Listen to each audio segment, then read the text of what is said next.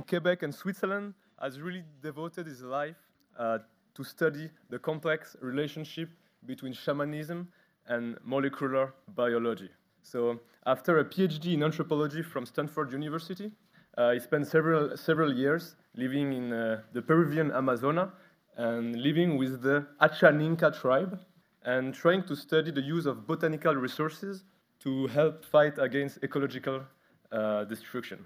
And his findings led him to write his first book called The Cosmic Serpent, DNA and the Origin of Knowledge, that was written in 1995, in which he explores the transmission of botanical knowledge through ayahuasca ceremonies. And he has worked the last 30 years to raise funds and advocate for indigenous Amazonian initiatives. So please, a warm welcome for Jeremy Narby.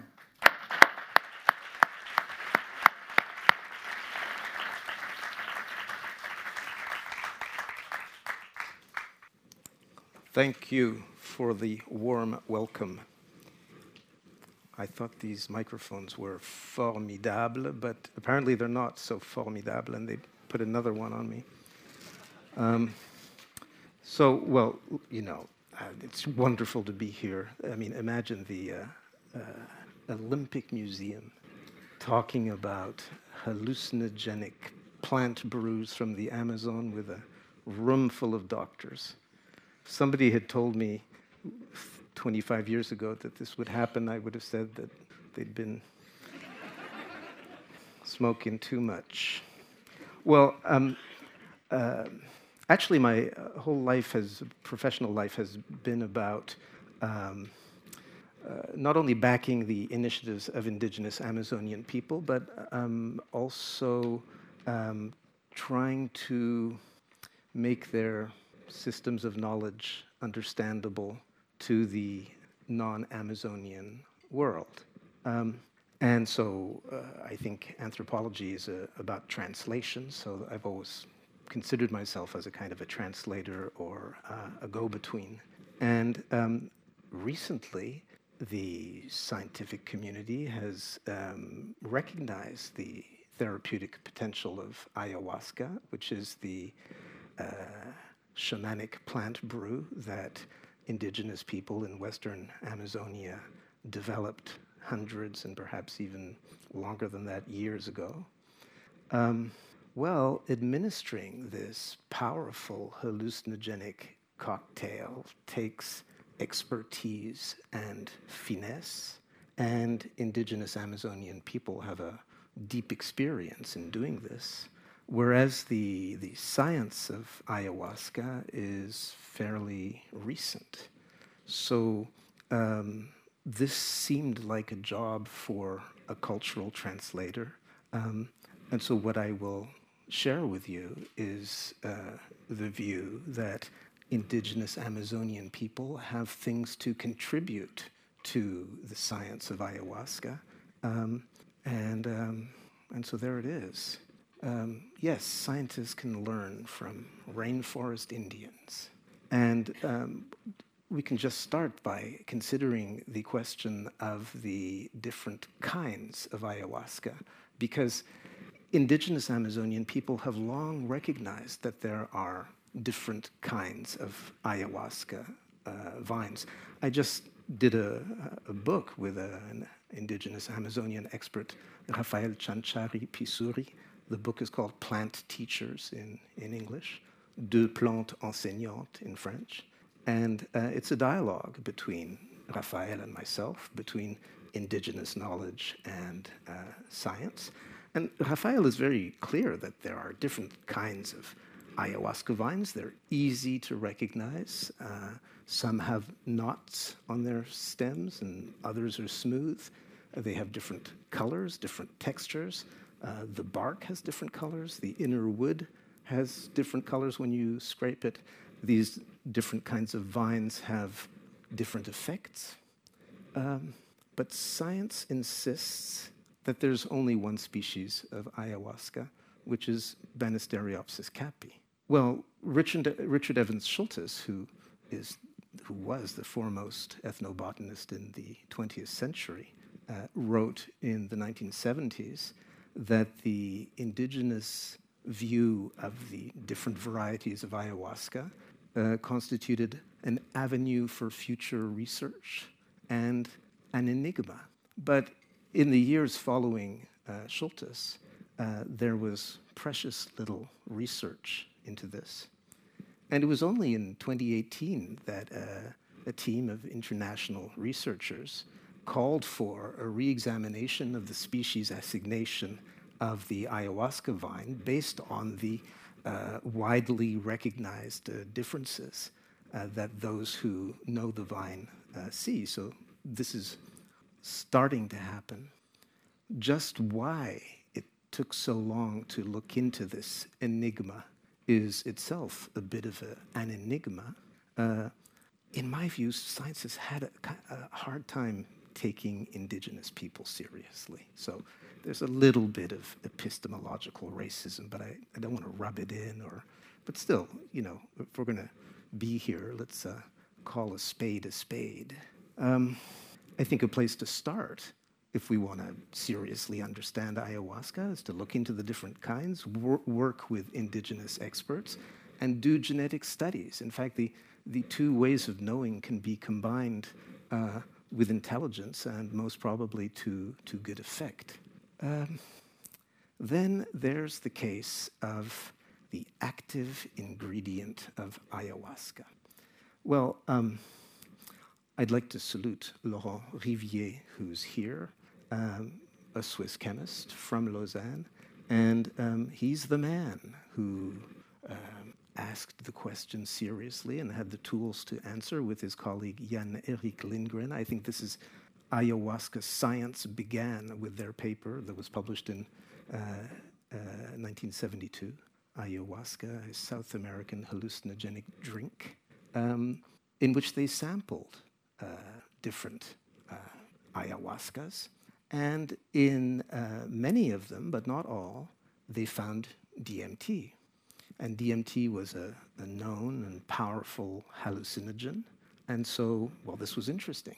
Of course, it's interesting to know what the molecules are. But this work was then taken by others, and there was still a mystery there because DMT is orally inactive. So they found DMT in the brew, so you drink the brew, but normally it shouldn't work. It was known that the DMT didn't come from the vine itself, but from an admixture plant, Psychotria viridis, or chacruna, from the leaves of the chacruna. Meanwhile, in the vine, there were harmala alkaloids, harmine, harmaline, tetrahydroharmine, that are also psychoactive, but were not present in big enough doses to explain the psychoactivity of the brew. But then what was formulated as a hypothesis in 1984 by Dennis McKenna and colleagues was that these harmala alkaloids are MAO inhibitors. MAO, monoamine oxidase, is the enzyme in the stomach that blocks the DMT. The DMT is orally inactive because it is blocked by MAO, but the harmala alkaloids block the enzymes that block the DMT, and so voila, ayahuasca is drinkable DMT, and it combines DMT with these substances that are just there simply to allow the DMT to get through the stomach intact and get into the blood, go to the brain, and turn on the cinema. Well, the molecular fit was a little too perfect. Everybody became convinced that the mystery of ayahuasca was explained, and so there it was. The only problem was that the DMT was in the admixture plant and not in the vine itself.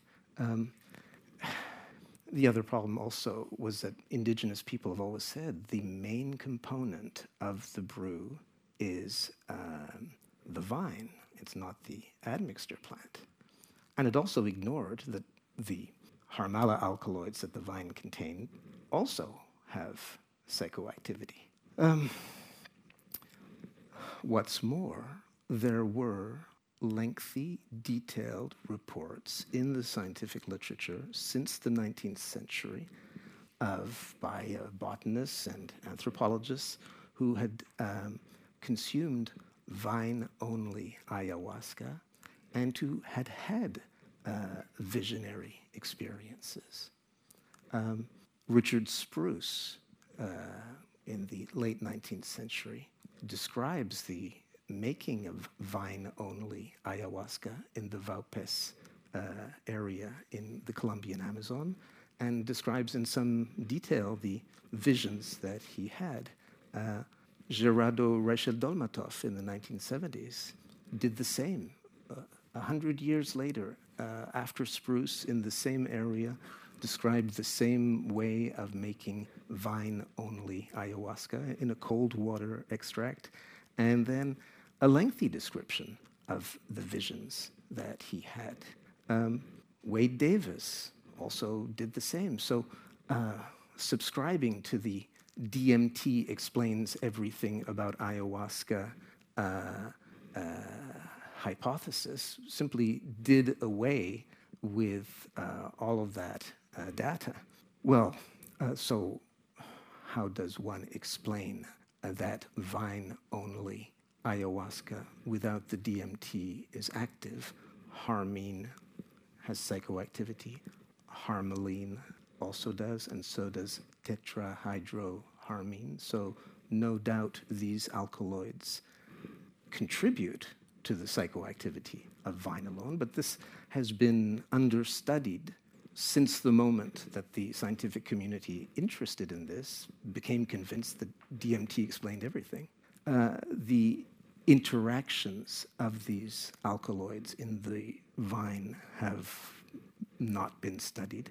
It's called the entourage effect, and it has become clear mainly through studies of cannabis. Now we know you can actually get CBD in stores now. People know that in cannabis there are different cannabinoids and that they influence one another. CBD and THC have a kind of a contrary relationship where what CBD does is modulate THC. So depending on the amount of CBD in the cannabis and that you consume, the effect of the THC on you will be less if there is more CBD. So now if you want a strong psychoactive cannabis, they select for high THC and low CBD. Everybody knows with cannabis that there is this entourage effect. That is that the different molecules cooperate and work together, and that the final result is more effective than the individual substances taken in their pure form and separately.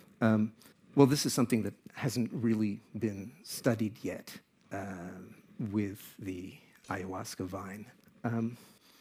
The ayahuasca vine is particularly interesting because there has been research in recent years that confirms that these Harmala alkaloids, and harmine in particular, have a wide range of health-enhancing properties. So we're not even necessarily talking about having visions. Harmine, we're talking about anti-inflammatory, analgesic, antimicrobial, antioxidant, antidepressive, possibly anti-Parkinsonian, possibly anti-tumor. It's simply good for the health, makes you stronger, makes you healthier. Yes, this research confirms what indigenous Amazonians have long said. The basis of this therapeutic cocktail is the vine. Well, clearly there's been a bias in the Western understanding of ayahuasca, a bias in favor of the visionary psychoactivity. And now that science has a better understanding of the Harmala alkaloids, I think this is in the process of being reconsidered. If you consult indigenous experts, which I think is the way to go, not the only way to go, but it's necessary to take what they say into consideration, they'll tell you that the DMT turns the lights up. It makes the visions more visible. The vine itself is visionary, but it's more subtle. The colors are darker. And if you're a beginner, by turning the lights up, it makes the visions more easy to see. But frankly, if there's too much DMT, they would consider that as all the fireworks, as a kind of a distraction or a side effect. Well, there was a very interesting study conducted by Hele Kasik and her colleagues last year, and they sampled 104 different kinds of ayahuascas in neo-shamanic centers in Europe and among indigenous practitioners in the Amazon. And they found that on average, the neo-shamanic samples that were for, let's just say, European and North American customers contained on average 54% more DMT than the indigenous samples. And so, and as Hele Kasik put it, this is ayahuasca that emphasizes tripping over healing. Sorry, it's a little bit, there we go, thank you. Science likes to standardize things. And I'm not criticizing, it's understandable. You want to conduct research. Different people in different places run the experiment, and the object of study shouldn't vary. And so that's how you can, that's the method of science. So science isn't standardizing because scientists are stupid. It's a part of their method. And the problem with ayahuasca is that there is no standard ayahuasca. There can be no standard ayahuasca. And, well, I think it's important to see. This is the question, what is ayahuasca apart from a vine? What ayahuasca is for indigenous Amazonian people, apart from a vine, it is a brew that one develops from the vine. One can do cold water extracts with only the vine, but the vine itself is already a complex cocktail of alkaloids and bioactive substances. But it also serves to understand other plants. And so other plants are added to ayahuasca, also just to study them.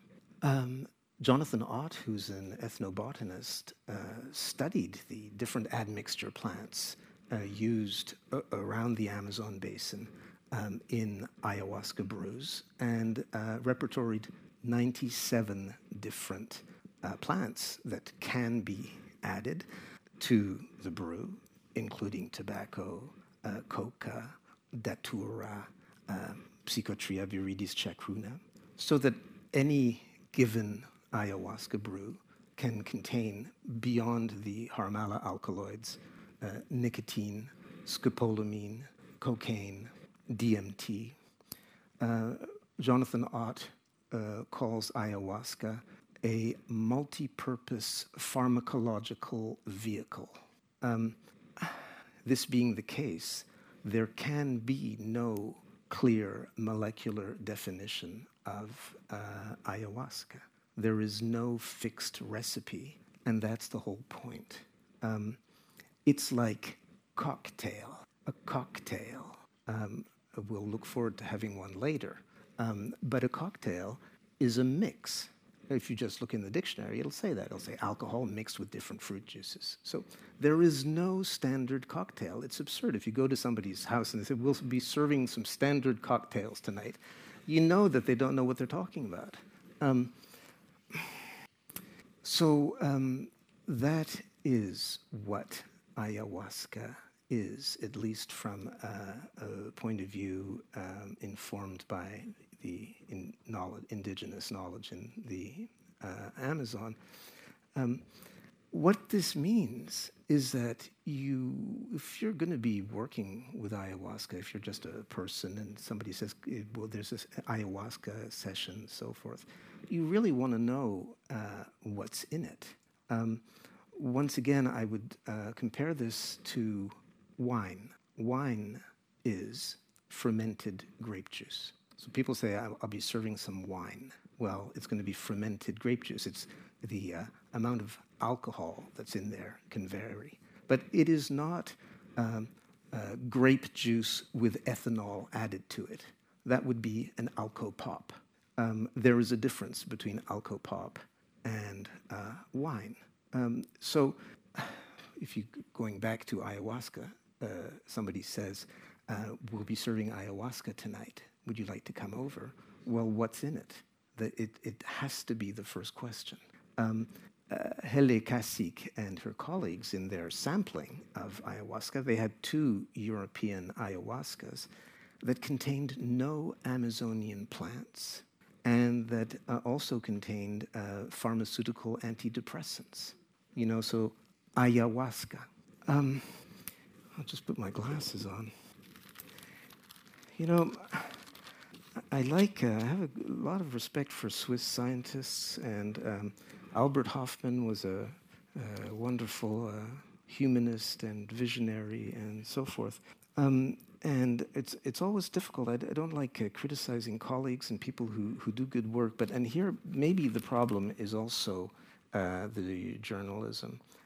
So this was in the Tagesanzeiger at the end of September, with hallucination against depression. Ayahuasca is a magician drink from the rainforest. A Zurich research team has produced the extremely powerful drug in the laboratory and then tested it successfully on healthy people, and they are now working on people who have depression. And then you have a photo of a shaman blowing some tobacco smoke on a person. So you think, okay, that's cool. They're testing ayahuasca in the lab in Zurich. Wonderful. And then you read into it, and so here they are. So what they've done is they say, oh, well, they've taken 2 molecules inside the ayahuasca, and they've isolated them. Milan Scheidegger is quoted as saying it's much easier, much better and easier to drink than ayahuasca from the Amazon because it doesn't have any of the bitter stuff from the plants. So what they've done is they've taken the Liana ayahuasca, they've extracted harmine, so at least there's an Amazonian plant involved, taken just the harmine, not the harmaline, not the tetrahydroharmine, not the other bioactive molecules, just the harmine, and then they've taken DMT out of Mimosa hostilis, Jurema preta. It's at least an Amazonian plant, but it's not from the Western Amazon. It's not, for example, in Jonathan Ott's list of 97 traditionally used plants. And put this together, and they're calling it, well, actually, they call it pharmahuasca. Okay, so then why does it say ayahuasca up here? Okay, it's just a newspaper article. But we're talking about important things here. If we were in Bordeaux talking about top red wine, you wouldn't dream of bringing alcopop into the thing. Anyway.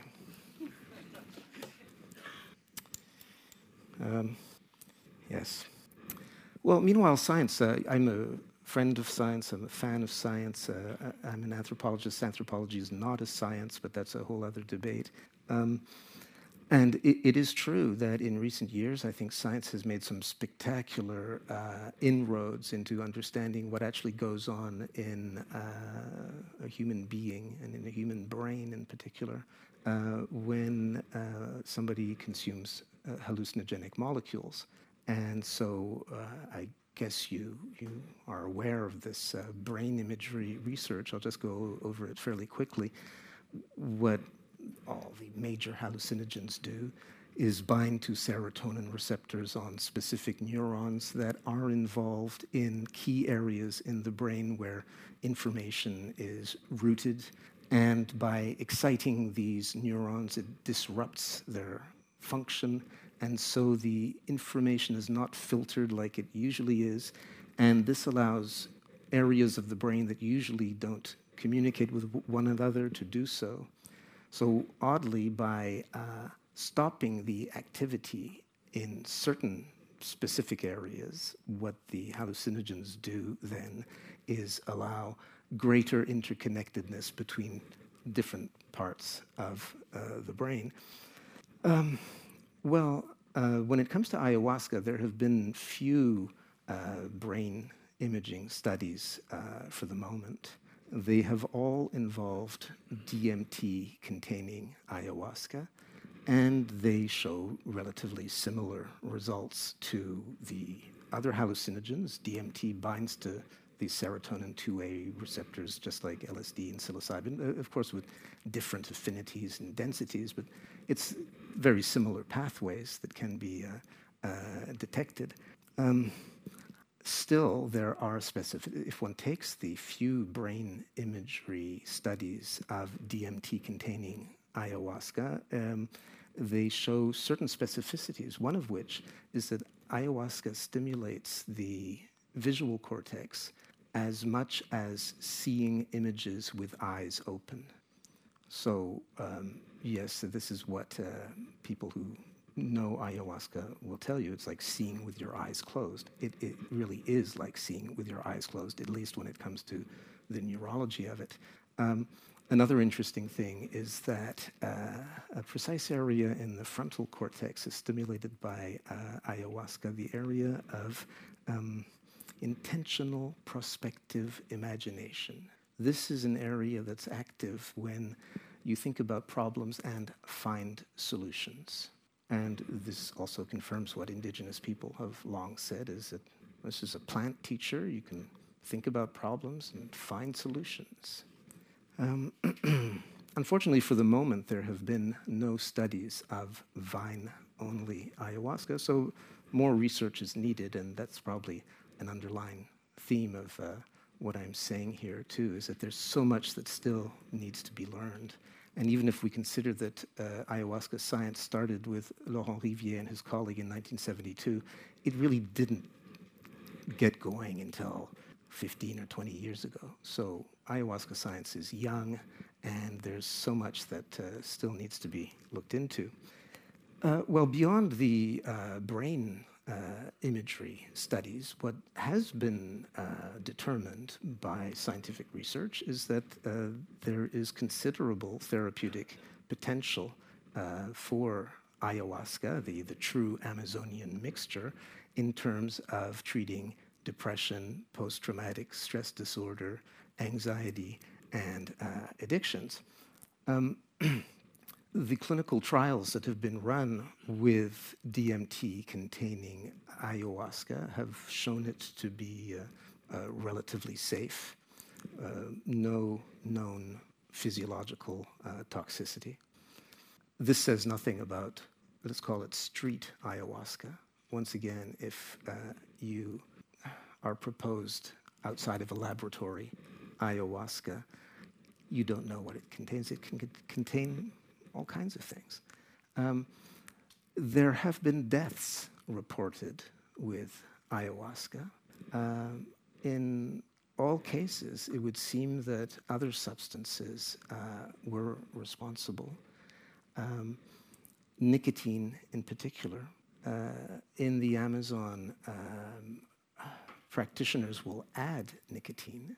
And for people this is one of the things with nicotine, is that if you have never taken any, then you will be very sensitive to it.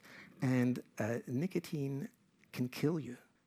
If you could extract the nicotine contained in a couple of cigarettes and concentrate it into a pure drop, that would be enough to kill a person. What happens with cigarettes is that when you combust it, most of it goes up in smoke, fortunately. So Westerners who have no experience with nicotine drink an ayahuasca that has a considerable amount of nicotine in it, and this can be very dangerous. In almost all of the cases that have been reported of ayahuasca deaths, there were no forensic analyses, so it's difficult to have any kind of certitude. And it should be said that for the moment, there have been no cases of death in laboratories where people work with ayahuasca. Scientifically sanctioned ayahuasca, being this combination of the vine with leaves from the Psychotria viridis plant containing DMT, has had its lethal dose determined as being 20 times the effective dose. This compares to alcohol, where the lethal dose can be 10 times the effective dose. Well, let's just look at the ayahuasca first. 20 times the effective dose, if you go by the usual quantities that are served out as a dose, this would be equivalent to 2 liters of ayahuasca. Well, I think that drinking 2 liters of ayahuasca would be a nearly impossible task. It's a very nauseating liquid. If you put that much ayahuasca in your stomach, it would be highly unlikely that you'd be able to keep it down, and even that anybody would want to do that. I think it's a lot easier to drink 10 glasses of wine than 2 liters of ayahuasca. So in any case, it's relatively safe. It's actually quite surprising that way. I'm talking physiologically. It's something that can be very powerful, completely overpower you and precipitate you into other realms. And at the same time, it leaves your body functioning and it doesn't kill you. You may think that you're dying, but in fact, you don't die.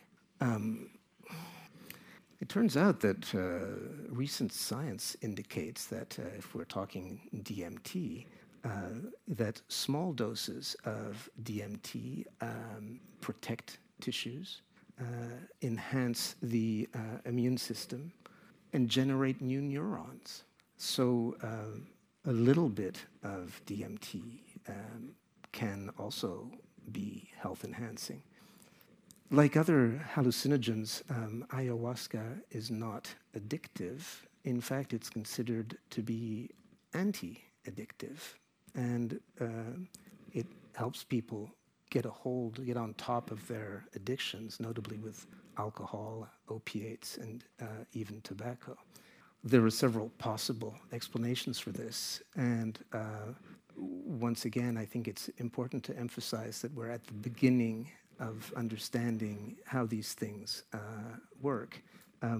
One possible explanation is that the harmine and harmaline of the vine that's in the brew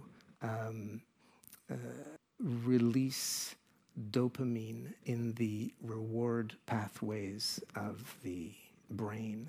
And at the same time, the DMT binds to serotonin receptors, which end up inhibiting the production of dopamine in these same pathways. And so what is perhaps happening here is that the ayahuasca both increases and decreases the level of dopamine in this key reward pathway. And this leads to a rebalancing of the reward pathway, which leads to less craving and so on. That's one possible explanation. If you're interested in the details of any of these things, the references to all of the things I'm talking about are in the book that I mentioned at the beginning of this talk. Another possible explanation for the anti-addictive nature of ayahuasca is that the DMT and the 3 Harmala alkaloids, harmine, harmaline, tetrahydroharmine, all promote the creation of new neurons, at least in a laboratory setting with cells. And so it is possible that ayahuasca helps rewire the connections in the reward center, creating new neural networks and bypassing, as it were, behaviors, addictive behaviors that have been inscribed in precise neural networks. There's also preliminary research that indicates that ayahuasca enhances cognition, helps people learn, allows people to have a better memory. In fact, for the moment, this research has been conducted on rats. So there's probably more research needed, but once again, this seems like a pretty clear connection between indigenous people saying this plant mixture teaches. Science is discovering that this plant teacher enhances cognition. It's just a different way of saying something similar. And then there is this, I think it's pretty exciting, this exciting development that's coming out of Brazil, where they have advanced scientific laboratories, and they also have practicing indigenous shamans and people who have a culture of taking ayahuasca. And so they're doing advanced research in Brazilian labs on ayahuasca, the real thing, not the sort of alcopop version. There are now studies that show that a single dose of ayahuasca notably improves the symptoms of chronically depressed people. 80% of the people report considerable improvement to their depression for at least 6 months. Now, this leaves pharmaceutical antidepressants in the dust, because antidepressants are these things that you take on a daily basis. And actually, one of the problems that is confronting the researchers and the indigenous people involved in this research in Brazil is that, so how do we take this to market? I mean, the market for depression, we're talking billions of dollars every year, and that's when it's going to get complicated. But anyway, the results are there.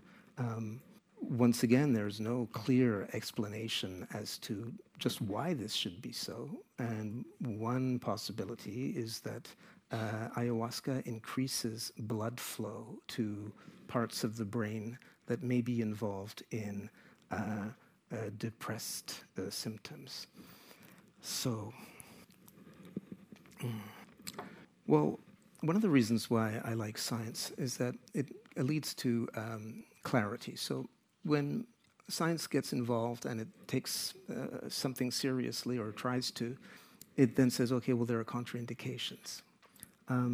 So the contraindications of ayahuasca are pretty clear. Not for people suffering with psychosis or schizophrenia or bipolar disorder or taking pharmaceutical drugs or amphetamines or sleeping pills, antidepressants, voila. And it's not for pregnant women either. So it's good to know. And actually, this is something, scientists can learn from shamans. Well, shamans can learn from scientists.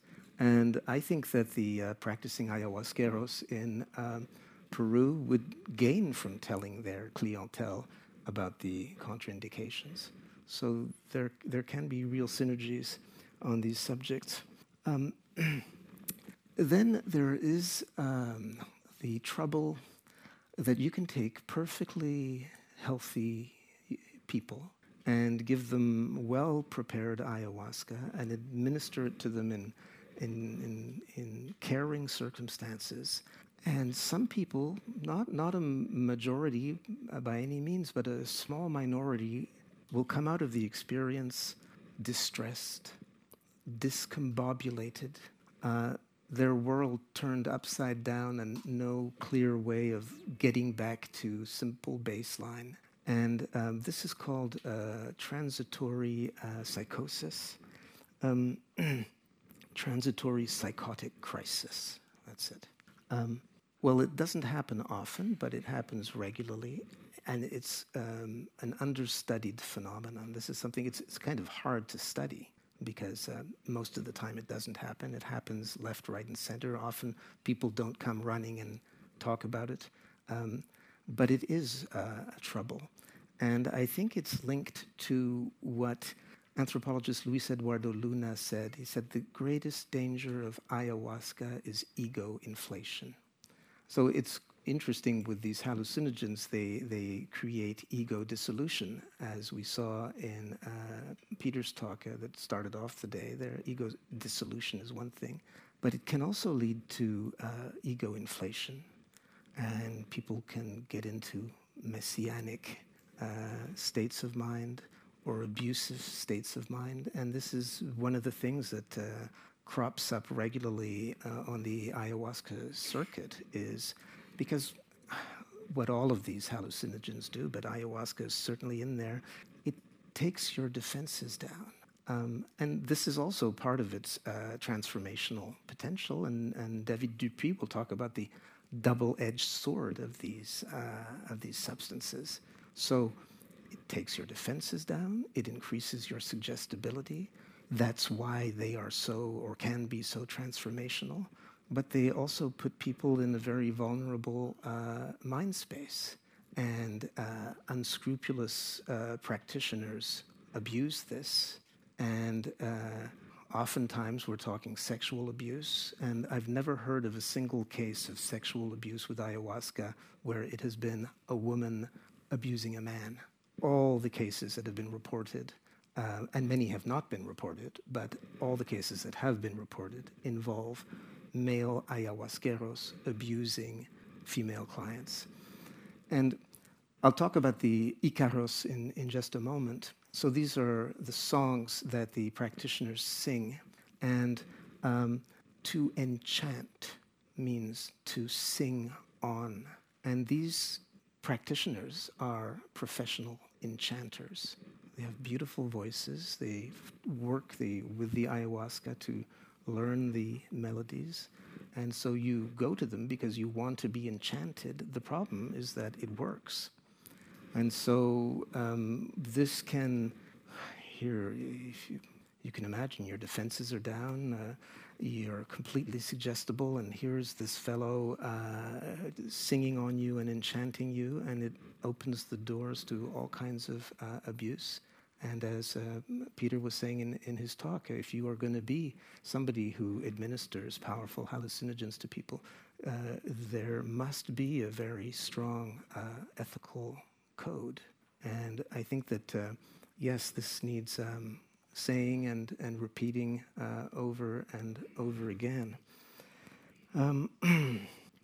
So my co-author, Rafael Chanchari, makes some important points. And one is that people who work with these substances have to learn the difference between what is a true vision and what is their own projection.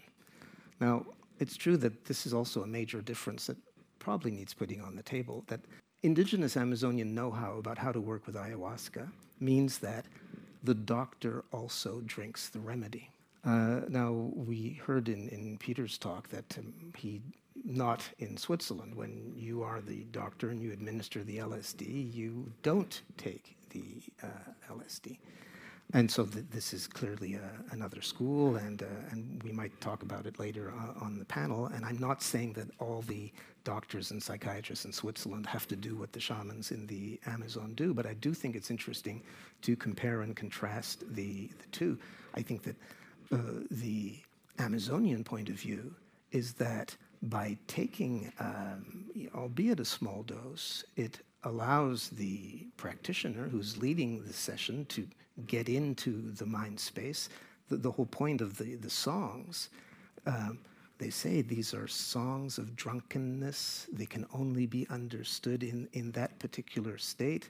And so the practitioner has to be in that state to be able to accompany people in that state. And that being the case, the practitioner, according to Rafael Chanchari, has to learn to distinguish between what is real vision and what is projection. So how do you learn to distinguish that? Well, it takes a lot of time, a lot of work, a lot of practice, and a lot of dieting. refraining from certain foods, refraining from sexual relations, actually learning to master the ayahuasca realm takes 30 years and a lot of sacrifice. So it's not everybody's cup of tea. I think it's probably easier to become a psychiatrist than to become but anyway, I don't want to get... I was pleased to hear so far that what has been discussed, that yes, the dark side of these substances need recognizing if we're going to learn to work with them. In the indigenous Amazonia, everybody's clear about that these shamans, they go into these realms, they get knowledge, and they come back, and their knowledge is useful, but it can also be used both ways. There's a fundamental ambiguity there. So we want to have a shaman, but you also have to keep an eye on the shaman. And so the ambiguity of the profession is clear for everybody. And I think that's what allows a kind of communal control or oversight. I mean, astronauts need Houston, and Houston is the greater community. That's also, I think, probably one of the differences. The world that we live in here is hyper-individuated, so we're just many different individuals. In indigenous Amazonia, you have the community and the shaman, and the community is actually classically Alfred Métaux, who was a Swiss-French anthropologist who lived here in Lausanne, came up with probably the easiest and clearest definition of what is a shaman. A shaman is a person who, by profession and in the name of the community, entertains an intermittent commerce with the spirits of nature, okay? By profession, in the name of the community. It's part of the definition. Here, the community, what community? So if you have, at least the Amazonian perspective would be, if there is a practitioner leading people into these realms and working with these realms, you need an ethic committee somewhere. Can't just be a bunch of individuals, because then it opens the door to, abuse of power. I'll talk about these. How are we doing on time here? Oops, my time's up. Yikes. Okay, the purge. In Peru, they call ayahuasca la purga. It means the purge. This is what people value it for. We're in the rainforest. There are a lot of intestinal parasites. Ayahuasca does get rid of intestinal parasites. Science has confirmed this. I think harmine is the anti-parasitic molecule. But it's also that it cleans you out. Like the Ashaninka people I lived with, they call ayahuasca kamarampi. From the verb kamarank, it means to vomit. So the sacred medicine is called the vomitive. People say, let's have some vomitive tonight, shall we? And, oh yeah, that's a good idea. That'll clean us out. I mean, that's the number one motivation. Meanwhile, you look at scientific studies, recent scientific studies, and you read the small print where it says the conditions. They say, well, we worked with a standardized batch of ayahuasca, and the only adverse effects to report was vomiting. So far, and it's true, if you're in a clinic, and if you're putting people in an fMRI machine, you do not want them to be vomiting. So one can understand that this is viewed as a side effect, but actually it's the main effect. And this gets us to the word psychedelic, which is, I like the word psychedelic. Humphrey Osmond was right to coin the word revealer of psyche in Greek. And perhaps this is one of the most appropriate words for LSD, but frankly, with ayahuasca, I think that considering ayahuasca as a psychedelic and just a psychedelic, it's a mistake. Ayahuasca is a liquid that you pour down your gullet, that goes into your stomach, that gives you nausea, that makes you purge from both ends. It's a fundamentally bodily experience before seeing any images. Reducing ayahuasca to a psychedelic is getting rid of the body. It's one more of these Western magic tricks where body and mind are separated, even though in fact, in reality, they aren't separated. There's neurons all over the body, but we're going to create these sort of artificial constructs, mind and body, and then we just get rid of the body. and call it a psychedelic. Well, okay, I'll try to wrap up quickly here. Yeah. Well, they're starting to study La Dieta, the purge. Western people report that it gets rid of not just toxins, but also psychic garbage, and that there actually is a value in purging. Taking the knowledge of indigenous people seriously. Well, I think this would call for a new kind of science, a kind of science that doesn't seek to prove or disprove or believe or not believe what indigenous people say, but to recognize its difference and perhaps maybe just to look at how it impacts on our way of looking at things. It's not a question of theology or believing that the song is going to work or that the diet is going to work.